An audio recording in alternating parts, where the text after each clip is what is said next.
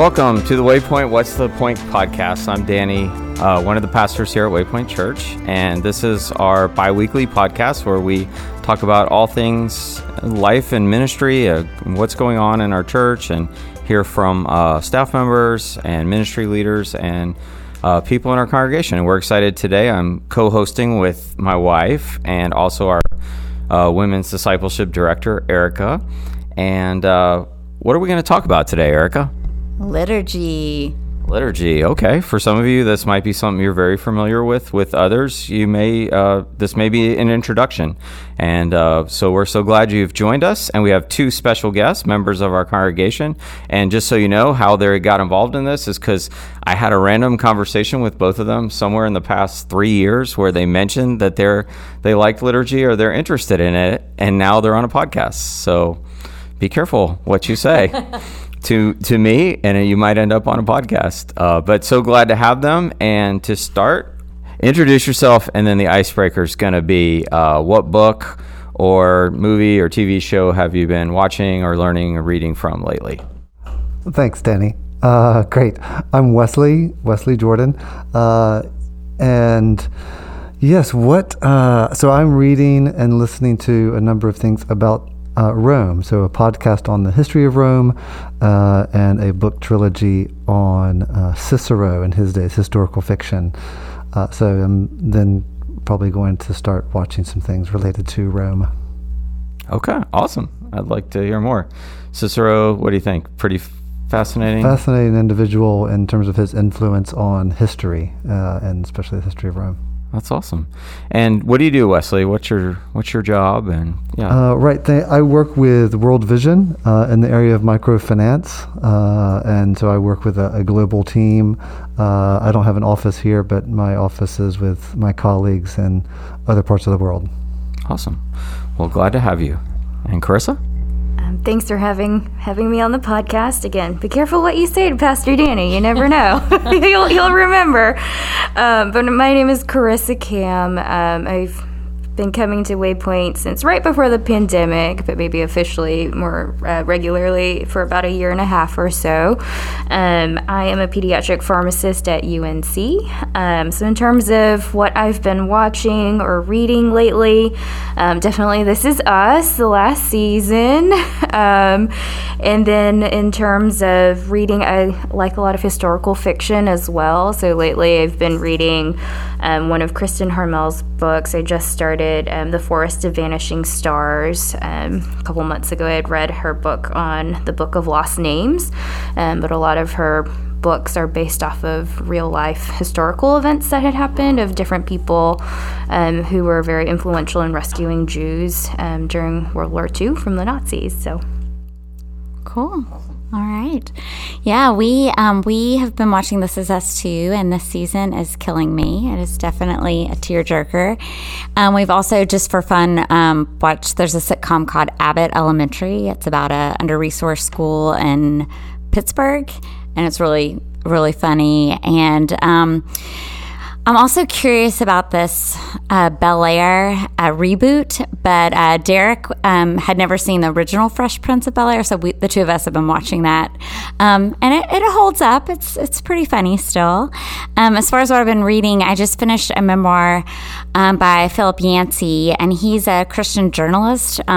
About 20 years ago, wrote What's So Amazing About Grace and the Jesus I Never Knew, that were really popular books and really influential in my Christian life. But this tells his story growing up. There's a lot of abuse. It's really gritty. I would say it's similar to Hillbilly Elegy or Educated, but at the end there's hope. So I'd say it's beautifully written.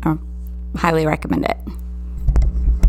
Yeah, so I'm presently finishing Anna Karenina, which I started over a year ago, and then stuff happened, so I went back to it, and it's so daunting that it just takes a long time. So I'm doing like a combo deal where I have like the physical book, the Kindle, and I listen to it, so that way I can keep it going, because if you don't, you just get lost.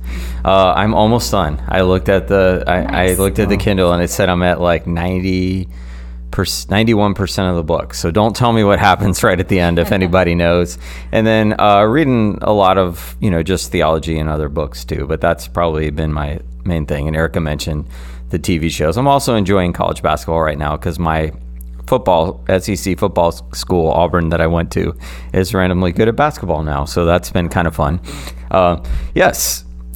So that's me. And thanks, guys, so much for being on the podcast. We're really glad to have you. Exactly. And so just to get us started here, let's define liturgy. What is liturgy? Yeah, so liturgy is a Christian word. If you look it up in the dictionary, it's really linked to the Christian worship. And it's basically the easiest definition I found is just the pattern of worship. Now, most people, when you think of liturgical churches, or you think of Catholic probably first, and then Episcopal, and then down the chain, Lutheran, Methodist, and Presbyterian all have liturgy. So I would say the Catholic Church has the most liturgy, and then the Anglican Church or Episcopal Church has the second most because it's the closest to the Catholic Church as far as they haven't changed that much over time. And then I would say the other Protestant denominations also have liturgy, what we would call liturgy. And then by the time you get to the Baptist movement in America, by the 50s or 60s, a lot of churches say they don't have liturgy. But if liturgy is just a pattern of worship, I would say all churches have liturgy. Just your liturgy is 3 songs, a prayer, 3 songs of prayer, a 42-minute sermon, and 2 songs or something. That also is liturgy. Right. It's the pattern that you practice each week in your congregation. So there's the real definition, which is just the pattern, and then there's what most Christians would think of as liturgy. Then there's also something which we would call the Christian calendar, but people also call it the liturgical year, and that's where you practice holidays and Christian celebrations and times of fasting and feasting. And you also have specific Bible passages that you continually use on a 1-year and then a 3-year cycle. So the churches that practice this, so that everyone in the church is continually hearing the whole Bible over 3 years. Interesting if you think, well, we're Baptist or we're this non-denominational. If you followed a Sunday school curriculum, they did the same thing.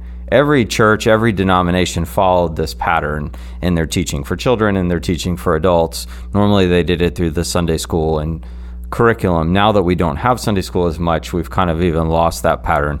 That's why at Waypoint we've chosen to preach through the Bible in 10 years, to do Bible reading plans, and like the children's ministry cycles through the Bible over the course of a period of time. The youth ministry is doing the same thing.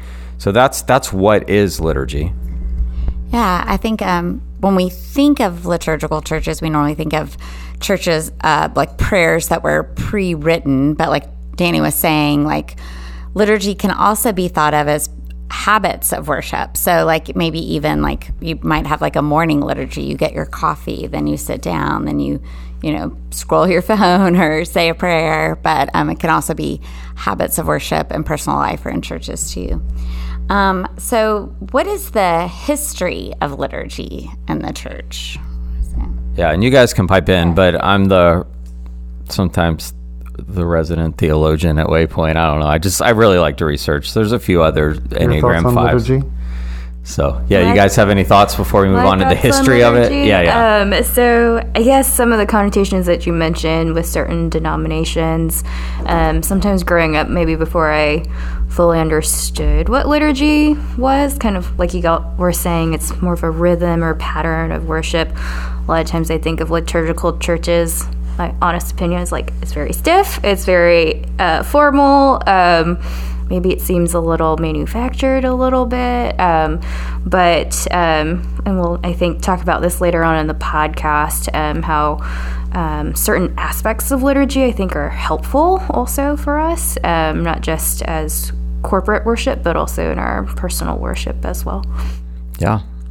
Wesley, any thoughts for me? Or you might even know some of the history too. Well, I mean, I appreciate what you're saying about like every church, we still have a liturgy, even though we might have a high liturgy. Like we open with 1 song and close with 3. And the way, actually when one thing that really helped, what's nice is when sort of commissioning and benedicting everyone, it's, love the triangle, love the nations, serve the triangle, serve the nations. And that's sort of our go forth final words, closing, benedicting, commissioning, sending. It's the same words every week, which is good. It reinforces that that mission we have. Yeah, good thoughts. And just so you know the history of it, is it man-made or in the Bible? And the answer is both. There are elements of, practices. The Old Testament was very heavy on what we would call liturgy. And then some people would say, but no, under the law, they were under the law, but we're under grace. Luther freed us from this. But if you look at Luther, he had a strong, we would think Luther is extremely liturgical if we met him today. So it's not, so the idea of the Old Testament and the New Testament didn't move the church from, hey, now we just kind of just show up and do whatever we want. No, the early church had patterns. Now, obviously, they met in homes. They were fleeing Roman persecution. They were figuring things out. So the earliest church's patterns might look different and in different cultural contexts. But historically, every church has had patterns. People were illiterate pretty much for most of human history. Only the upper crust of society and a few other people might be allowed to learn how to read, and books were in limited supply. So liturgy was very, very important to remember, for the church, throughout its history. To tell the story, and even like the idea of a liturgical calendar. I mean, there were seasons with the Israelites, with the Hebrews, there were the seasons. They had their own sort of liturgical calendar, and that continued with the church and the early church. And liturgy is not law. Liturgy is liturgy. Liturgy is that worship, pattern of worship. And there, when you see Paul, there are elements like in Philippians and other books where he's quoting a song, because that would be commonly held, commonly known, and that would have been part of that liturgy. Yeah, we think there are places in Paul's letters that would be early Christian songs that obviously they sung the Psalms. That would have been their main song book and main praise book, but they had already, by the time of the New Testament church, the letters, there are already liturgies and psalms, songs of praise that show up in Paul's letters. Right. Where Paul will say, like, as it is said, such an, and then right, and different creeds to help people, to your point about people not being able to read, different creeds for people to be able to distill down what is the Christian faith, what do we believe. Yeah, so it's a good thing, and just because your tradition may not have fully embraced it or had a different form of liturgy, one thing we're trying to do at Waypoint is we want to learn from all the different traditions and all the different churches throughout history and even churches throughout the world. So we're always open, always learning, always reforming, always trying to grow and ask God, what are ways we can incorporate different aspects and elements into our corporate worship and our individual worship, whether it's on Sunday mornings in our weekly gathering or our community groups or other times. So we're real excited. So that's a little bit of the history of it. And now we're going to move into just hearing more of you guys' story and how liturgy has been a part of your experience. So what was worship like in the church that you grew up in? So that's where I want to hear from all three of you on that. So why don't we start with you, Carissa? Sure. I mostly grew up in a home church. My home church in Atlanta was a Presbyterian Church in America, PCA church. So in terms of worship style, probably similar to here at Waypoint in terms of more contemporary music. But in terms of their corporate worship, there was some liturgy that was incorporated. So always like a call to worship, whether that was from Bible verses from the Psalms, or if it was a prayer or something that either a pastor had written or from reading from other Christian writers of believers. And not every time, but sometimes they would also incorporate other creeds, for example. So maybe like the Apostles' Creed, and as a congregation, we would read responsively, or potentially segments of different catechisms, or like the Nicene Creed. And then periodically, I think probably what most people are familiar with, maybe reciting or reading aloud the Lord's Prayer. So those were similar types of things. We did generally also have a time of prayer, and then weekly also a time of corporate confession, like silent confession, but that would often be started with either some Bible verses or from some other prayers of confession that other people have written. I know that was how I was introduced to a book called The Valley of Vision, a lot of Puritan prayers. So that's some of my experience growing up in the church with regards to corporate worship and liturgy. Right. I grew up in a Southern Baptist church. So was the liturgy like the casseroles? And yes, the casseroles and Sunday night dinner and Sunday night service and Wednesday night. You can get some of the best food, and I don't know who has better food, the Methodists or the Baptists, but they rival each other in the South. There was no such thing as liturgy really, other than like handbells sometime around Christmas, and the choir wore robes, and the organ was just over everything. I don't know. It was. Yeah. How often did you guys practice the Lord's Supper or take the Lord's Supper in your church? Rarely. Yeah. So it's an interesting fact that Lord's Supper was extremely important to the early church, and by the 1960s and 70s in America, it got to the point where some churches were doing it. Non-denominational Baptist churches were doing it 2 or 3 times a year. Right, we were which rare. Became it's not good or bad, but it is one of the few things that we know the early church did. All the other stuff we're just speculating, and we get good glimpses from the letters. But it is interesting that it got to the point where the American church, many American churches, were only partaking in the Lord's Supper once or twice a year, maybe 3 times, and then Christmas and Easter, that was all they kept from the historic church. So that's interesting that you said that, because I was part of that group too. My church did not practice hardly anything. So when I found out about it, it was very exciting for me to see that there was other ways that I could engage in the worship service. How about you, Erica? So I grew up in the Methodist church, so it was very liturgical. We sang from a hymn book. We had congregational readings where we would recite back. We recited the Apostles' Creed every week, the Lord's Prayer at the end of the congregational prayer. In 6th grade, I was actually an acolyte. I wore a robe and brought the light down and lit the candles up front and sat with the choir, and we had a choir too. I did not have a strong opinion either way. Like, I didn't think, this is the best way to worship, but I didn't dislike it necessarily. I did become a Christian at a young age. Later, and I know we're getting into a future question. That's the next question. Okay. You can jump ahead. Okay, I can jump ahead.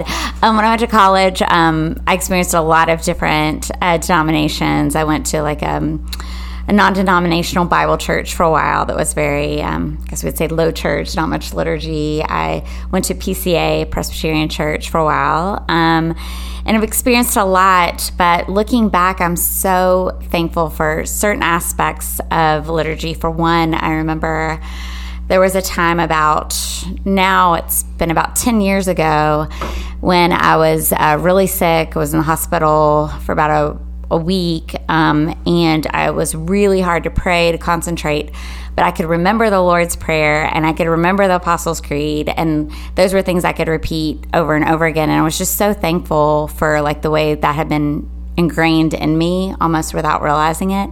Another thing that was interesting, when Danny and I were first married, we were back in a liturgical church, and I really started to read the prayers that we were doing, and it was just so touching. I'm like, wow, I'm reading a prayer that says, forgive me for my willful sins and for the good I've chosen not to do. And I'm like internalizing that. And it's a different way, to pray than when someone else is praying for you, which can also be great, but I don't know what they're about to say. But when I have it in front of me, I'm really like reading through that, internalizing that, and I really began to appreciate that also. So how about you, Wesley? So you grew up in probably the point in American church history where there was probably the least liturgy. And then you go to college, you start meeting people from, different experiences, and then you travel around the world. So what's your experience been since then? And what have you learned, and how has God used, learning about different ways, different groups worship? So in college, I had some exposure at a local church, but also I ended up writing a paper. My senior paper was on Thomas Cranmer. Thomas Cranmer Your was senior paper at UNC? Yes. Oh, wow. That's interesting. Thomas Cranmer was a leader in what would become the Anglican Church, become the Church of England. He was sort of the founding bishop when the church split off from the Catholic Church, and Thomas Cranmer was the first head of it, and he wrote the Book of Common Prayer, which is kind of like the Protestant liturgy guide, one of the main liturgy guides for Protestants that we still use to this day. Yeah, and what was fascinating, I remember speaking with a friend and pastor as I was learning more about the Book of Common Prayer and the history of it, and reading and learning more about the Book of Common Prayer. And I went to a friend and a pastor, and I was like, why are we not all using this? It's so rich. It's so rooted in Scripture. It's so rooted in the history of God's work in the church. It was really impressive. So I was that was an exposure. That was really my first exposure to what liturgy was about, and what was involved in what seemed to be rote memorization and statements in a church service, and then reading about it, learning more about the BCP, the Book of Common Prayer, and the way it was so rooted in Scripture, and it was very rich. I ended up then some years later joining an Anglican church. Some years later, a couple times, and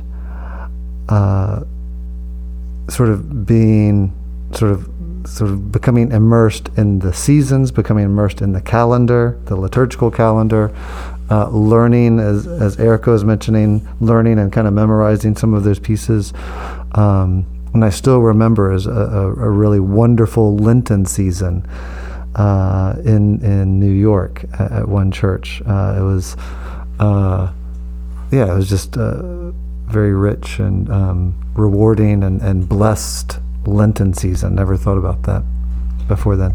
Wow. So Baptist kid from North Carolina goes to UNC and writes his paper on Thomas Cranmer. It's pretty cool. That's God really. And do you feel like that helped prepare you for some of the future ministries and places you went and countries you served in afterward? For the churches that where I ended up being involved, and just more about preparing me for life in the church, kind of. Okay. All right, Carissa, how about you? I guess in college, I mostly was involved with RUF, so Reformed University Fellowship, which is the campus ministry of the PCA Church. So even within RUF itself, there were different elements of liturgy. But in those years, kind of a variety of churches, some PCA churches, like a Southern Baptist non-denominational for a period of time. I had a stint in Houston for about 5.5 years, so attended a Bible church there that also maintained certain elements of liturgy as well. So, but similar to kind of what Erica said, was probably in those times with my original home church in Atlanta, and exposure to different prayers, creeds, catechisms, and when I actually really read them or really thought about them rather than, just the rote, reading off of the screen, was really struck by how deep and like the insights from our brothers and sisters in Christ who've gone before us. And so thinking about certain things like Erica was saying, like, oh, I would not have thought of the sin of hatred or anger like that before, and it kind of helping to illuminate different things or different areas of my life as well. Yeah, I think that it can be so helpful, in confession, and so many things, Thanksgiving, confession, things that you wouldn't have thought of on your own. I was thinking too, as you were talking about the Book of Common Prayer, I don't know why, I think that spontaneity is good and has its place too. I don't think we're like, this podcast isn't about one versus the other, but incorporating both. But I think in that vein, remembering that the Spirit moves in the preparation, the same way with like a sermon. Yeah, you can get up and sometimes in the moment, or if you're giving a talk, the Spirit might put something on your heart, but also the whole week that you're preparing ahead of time, the Spirit's moving as you're reading and preparing, I think. Or with music, the same way, there's a place for spontaneous worship, but also there's a beauty in music that's been prepared. And I think that it's unusual for us sometimes to think of prayers that way, but like you can look back and see the beauty of a prayer that's been thoughtfully prepared by the Spirit too, leading you in that. So I think that's important as well. And one thing for me, as someone who I thought liturgy was a little strange when I first started dabbling in it. I was in college and my other friends went to Presbyterian churches and stuff. I grew up mostly in the Pentecostal church. Maybe we went to like one or two other services. And I remember like they all stand up and they're all like, I believe in God the Father Almighty. And I'm just like, watermelon, pretending like I'm supposed to be like a good Christian. I should know this. I'm just kind of standing up, pretending like I know what's going on. But then as I learned it, I was like, wow, this is really cool.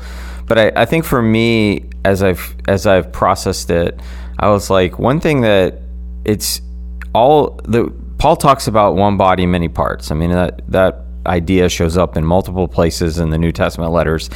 But one thing that liturgy does is it allows people who have that gift in the body to write something that people who don't have that gift can use.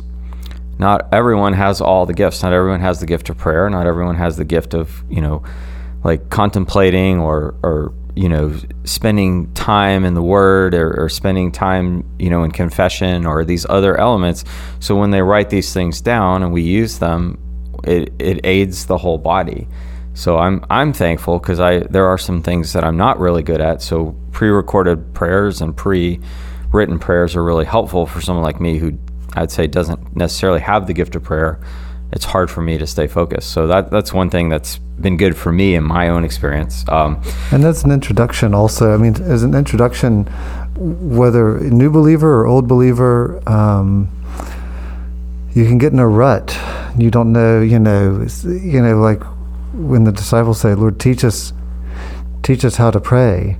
And, sometimes, if you're a young Christian or a mature Christian, that you have these times and moments or seasons and you're just like, I don't know what to pray. I don't even know where to, like, you just get in a fog or whatever it might be. You're struggling. And so, yes, a liturgy, a Book of Common Prayer, something to just this pray. Here's how you pray. Yeah, and even just going to the Psalms. Yeah. At the end of the Book of Common Prayer, or the end of a hymn book, a church that had liturgy at the end of their hymn book is just the Psalms, basically 150 ways to pray, and they rewrite them a little bit and change the English a little bit so they could be sung or could be memorized or have responsive reading. But yeah, even incorporating the Bible itself into these daily rhythms and then monthly rhythms, and then when you're at your low or you're at your high, like giving thanks to God, there's a liturgy for that. So as we're thinking about this, so my question is for you guys, why do you think liturgy is important for corporate worship? And then a specific question, how do you prepare your heart to enter in for Sunday morning? Like, what are some ways that you kind of prepare yourself to come and worship on Sunday morning? And yeah, just thinking about corporate worship and then the Sunday morning worship experience.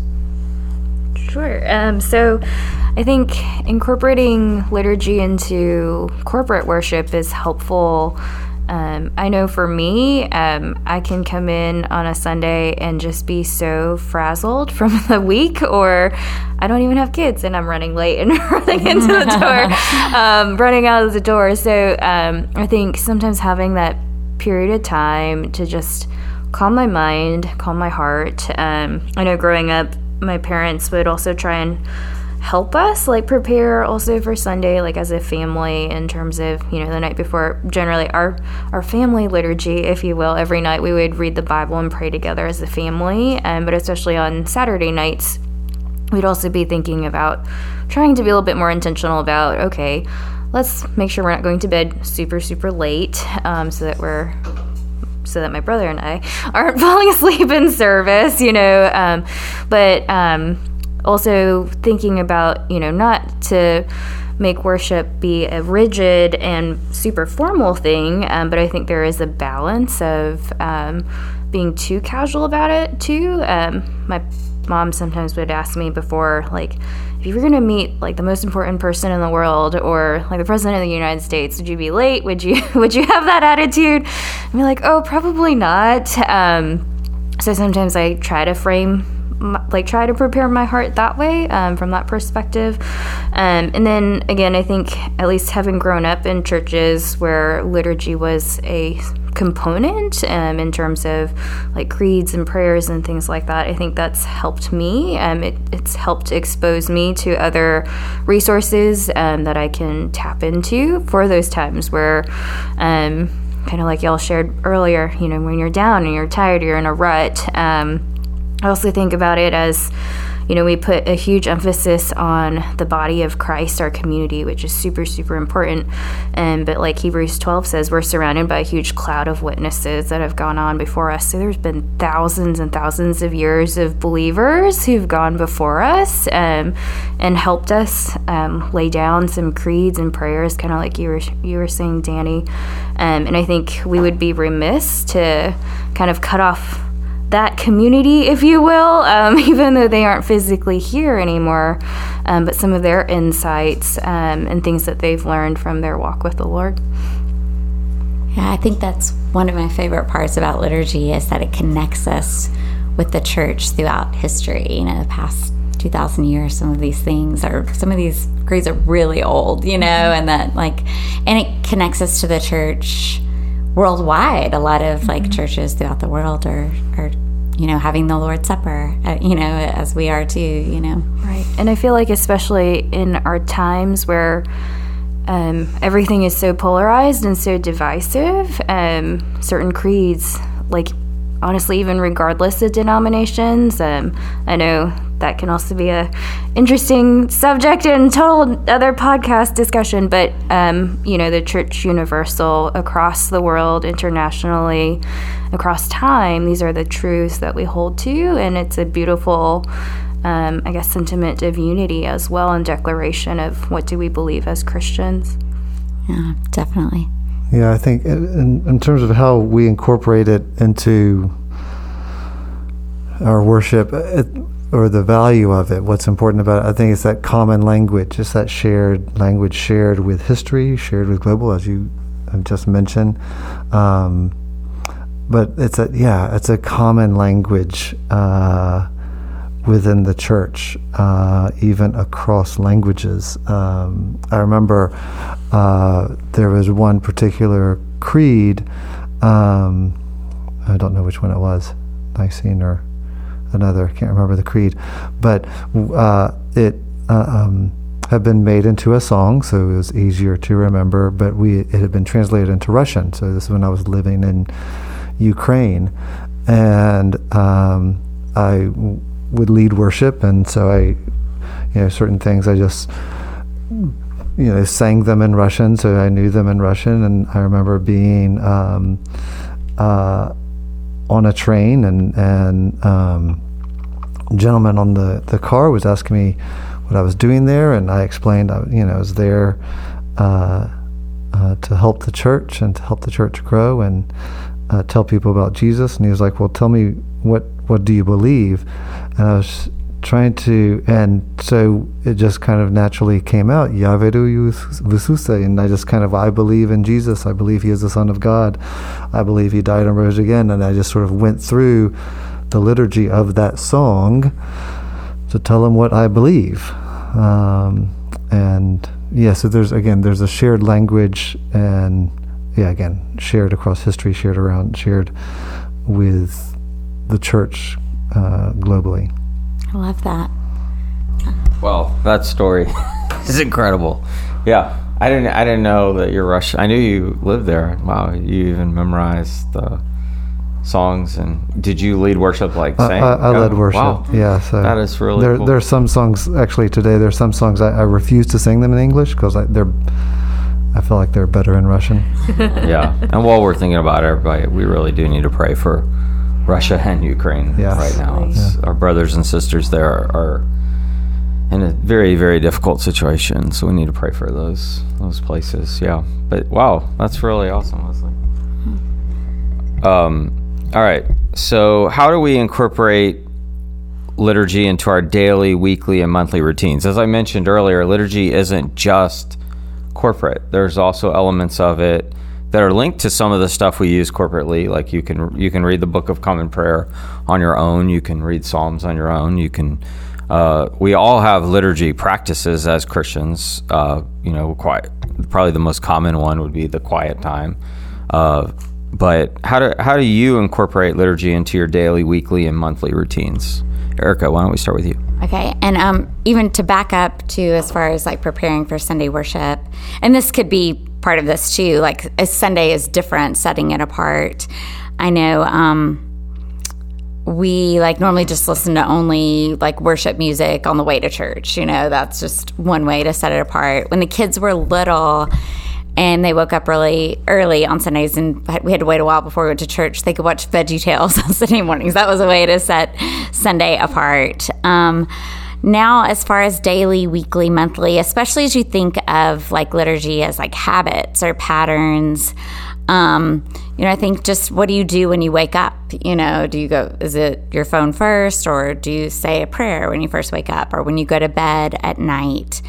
I know a book that's been really helpful for me, and I know a lot of people at Waypoint, is Every Moment Holy. And there's now 2 editions, but it just has like different prayers and liturgies for all sorts of things. I know I've been to several houses from Waypoint, and they have the liturgy for changing diapers over the changing table. And I just think that's just beautiful and brilliant. When you're a young parent, how many times a day do you have to change a diaper? And then just to stop as you're changing that diaper and remember, let me do this service in love for God, or as I'm drinking my morning coffee or going. So I think those are just simple ways, simple patterns throughout your day.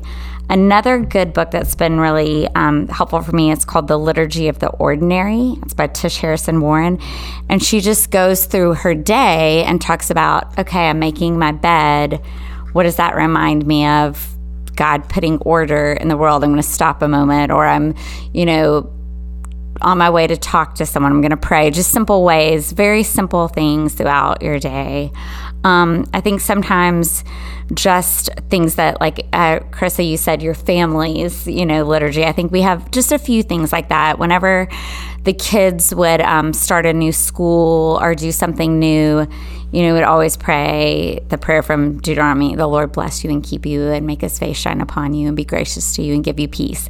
I don't have a lot of verses memorized, but that's one, and they always know that. And I remember Maggie even told me earlier this year in college, she'll say that to herself before she starts something new now, because that was just ingrained. So just simple things that kind of work with your personality and your family's personality, routines that sometimes at the time just seem rote, like, okay, like mom's doing that prayer again, but like it becomes ingrained and part of the patterns of your life. And I think, a lot of the Christian life isn't just feeling exciting emotions. I think a lot of it is just the day in and day out. And God gave us, these rhythms to help us, like we talked about earlier. Yeah.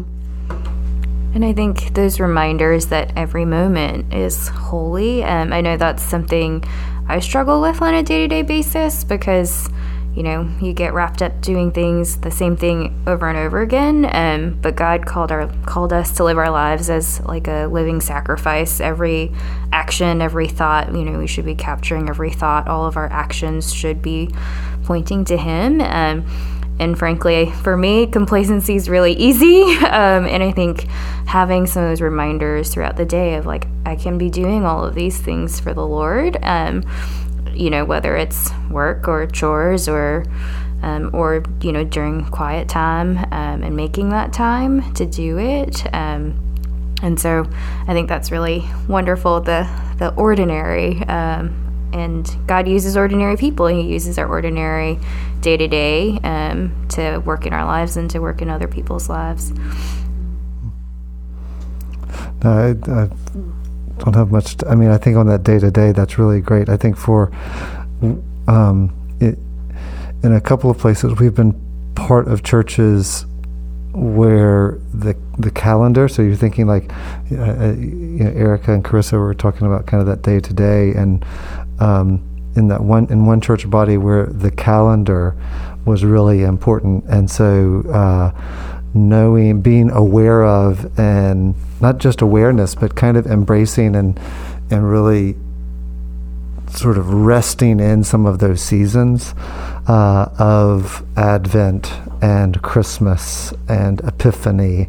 And so right now we're in the ordinary time, is this period today, like where we are now, but we're coming very quickly upon the Lenten season, and after that the season of Easter, and then the season of Pentecost, and back to ordinary. So there's this whole, the liturgical calendar, there's some really cool things about it, not least of which is Pancake Tuesday, which is the eve of Ash Wednesday, which there's the fun elements. Some people call it Mardi Gras, but in the Jordan home, where did Pancake Tuesday come from? Pancake Tuesday rocks. We hosted a Pancake Tuesday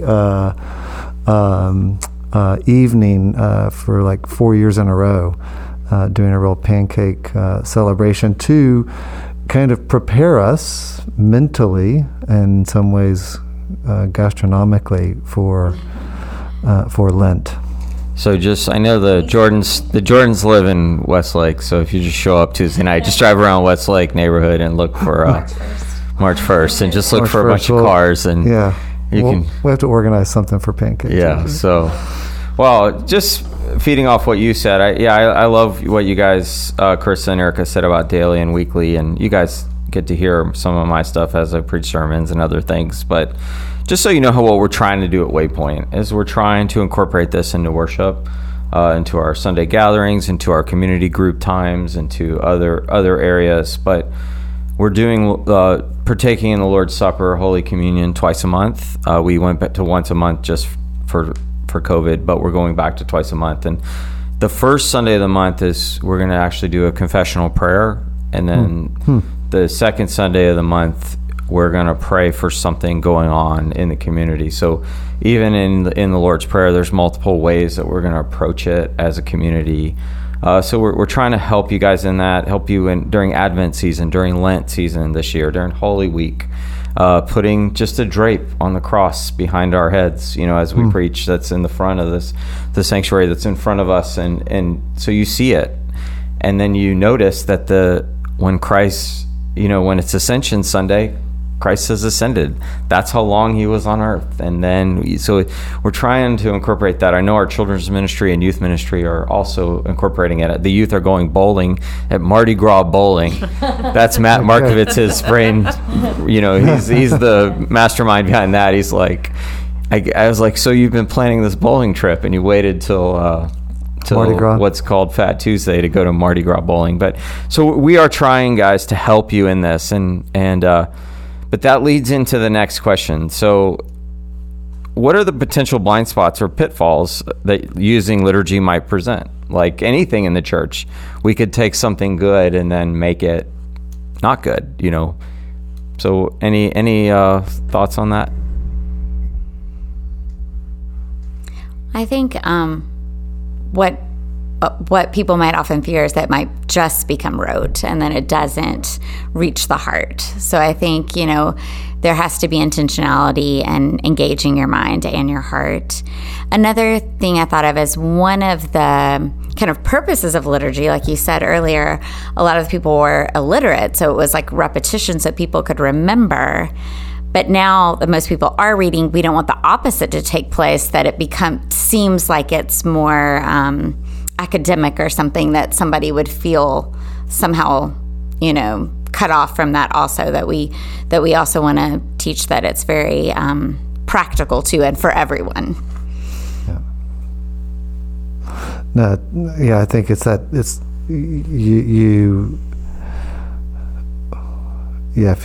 it leads you to kind of not think for yourself, you're going to pray your own prayer. Like you need to, sometimes you got to cry out to God, and so missing that. I think of it almost also like devotionals. Devotionals are there to help us, dig a little bit deeper into God's word. But kind of like Wesley's saying, it's still not a complete substitute for our own faith, and, putting the effort in from that perspective. And totally agree about the pitfall of it becoming rote and formulaic, and it just being disconnected from the heart. Is just like words that you spit out. I know I've definitely been guilty of that before too. Just, the words are on the screen. Okay, I'll just read it. I know I do that sometimes even with worship songs. Like, I love this song, I love the music, but am I really thinking about the words and letting that soak in and minister to my heart? And it's to go back to our comment earlier that we do liturgy even when we don't realize it, even if it's just like, somebody prays, "Dear God," and this and that, like we still follow our pattern without realizing it. And I'll notice, like when we pray before the meal, we don't use a traditional liturgy, but we so often say the same things, like, "Oh, thanks for this meal this day," whatever, that there's oftentimes I'll say, "Did we pray?" Because it becomes so habitual. I'm like, obviously I was not really engaging my heart and mind and talking to the God of the universe about my meal, because I'm like eating, did we forget to pray? Yeah, we just prayed, Mom. I'm like, okay. So I think that like even in our non-liturgical type prayers, we can do that same thing too. So, yeah. Yeah, and Waypoint, we're on the other end. A lot of people at Waypoint didn't use a lot of methods to help us draw near to God, so we're probably on the reactionary side of the equation where we're beginning to use these methods. But all of us know the kid who grew up in Catholic church or whatever. He's like, I didn't notice anything, I didn't pay attention, whatever. So there are some pitfalls in anything that we could turn into an idol, and keep us from really getting to know God. But the point of this is to help all of us, just learn different methods and techniques and look at the big picture, global body of Christ, the whole counsel of Scripture, and say, what are all the different ways that we can use all our different senses and experiences and even the different the literal body parts, the people that God has brought together to worship. So this is kind of on my heart. What do you think life circumstances and personality play into using liturgy? Like Erica and Carissa both mentioned that maybe having some things memorized helped them in the past. But yeah, any thoughts on this? Just kind of how somebody might approach liturgy, how you might help somebody out, or just how it's played in your own life. So I think you kind of hit on this already, that people tend to be reactionary. Lots of times if you grew up without a lot of formal liturgy, then it sounds really interesting and cool. Your church has like candles and things there aside. I'm interested in that. But if you grew up with that, then sometimes you're like, they're so spontaneous over here. I'm really drawn to that. So we tend to be reactionary. So sometimes that can play a role. I think also if you tend to be really interested in history and words, you're going to be more drawn to liturgy because there is a beauty to it. There's an artistic, if you have artistic bent, you might be more drawn to it. So in that sense, personality might play a role. I agree with what Erica said. I think some of it's background, maybe personality types too. If you tend to like to know what to expect all the time, maybe a more formal, if you will, type worship structure just suits you better, and maybe it's not as strange to somebody who might be a little bit more spontaneous. And I think sometimes maybe when we're younger, we think we know everything, or we've heard this over and over again, but until you start getting a little bit older, having a little bit more life experience, speaking from personal experience, then you start realizing how precious some of those things might be, and you might go through phases even, within different decades of your life. Yeah, and for me, I just meet so many different people and so many different personality types, phases of life, different cultural contexts. So one thing that liturgy does is it gives you something to go to worship God, and something to cling around. And Wesley alluded to this, but I love how it unites us with people from around the world and our brothers. When you say the Lord's Prayer, or you sing Holy, Holy, Holy, I think those are the two things, which is, a hymn written, a Protestant hymn, but those are the two things that I feel like I've been in other countries and heard it sung or said, and I didn't even understand the language, but I knew what was going on. I could be a part of it. And I've actually been in worship services where people just sing it in your own language, or say the Lord's Prayer in your own language. Well, so 4 or 5 different languages are happening at the same time. So I think that, so for me, my personality, originally didn't like it. I was like, what is this? This is weird, and then as I engaged in it, I was like, wow, there's so much we can learn from all these different parts of the body. So I hope that you guys can learn from the different parts of the body, and I hope this podcast was encouraging for you. But I want to end on this final question that I want all 3 of you to answer. And just as we head into the 40-day season of Lent, we'll share a little bit about this in our community groups. We'll actually have a prayer time for the community groups that meet during the week, what would be Ash Wednesday week, next week. And then also, as we head into this season and preparing our hearts for Easter, what encouragement do you have for Waypoint people? Just personally, or how they could use this season, or even how it's encouraged you, and you can encourage others with your encouragement.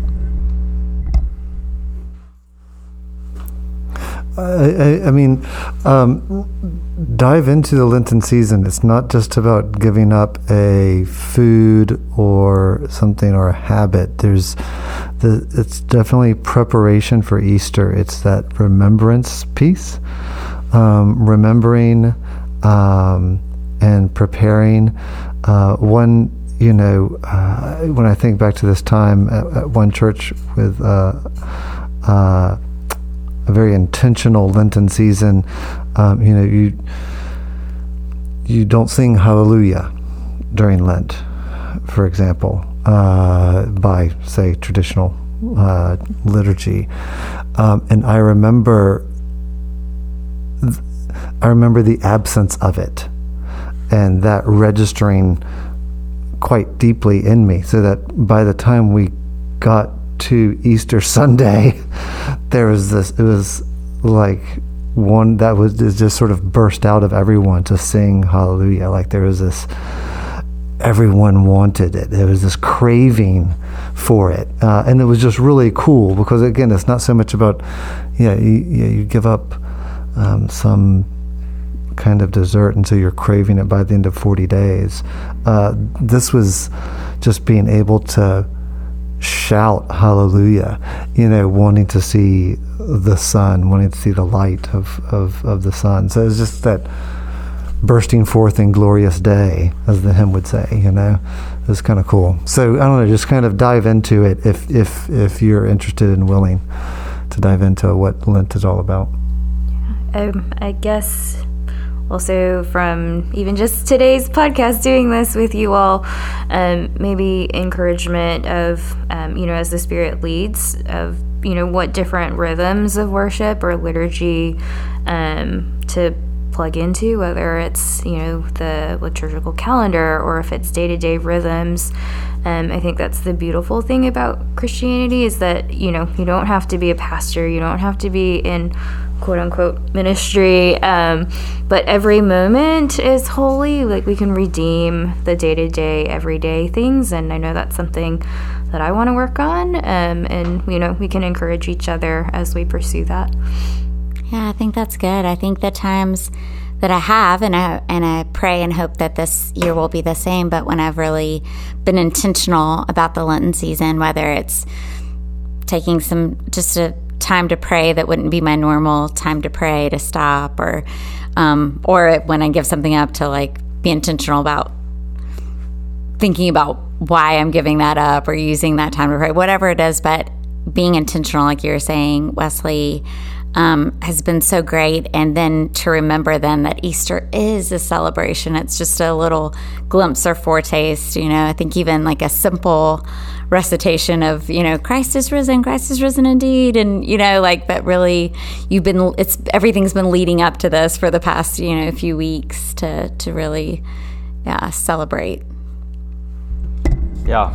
So I encourage you guys to jump in and whatever God has for you, take advantage of this opportunity, knowing that brothers and sisters throughout the world are also taking 40 days to prepare their hearts for Easter, prepare our hearts for remembering the suffering and the death and the resurrection of our Lord and Savior. I want to end with an actual liturgy from the New Testament. This is in 1 Timothy 1:17. It's the end of a section where Paul is introducing something that most Bible scholars would say was part of an early Christian liturgy. And he says, "Now to the King, eternal, immortal, invisible, to the only God, be honor and glory forever and ever.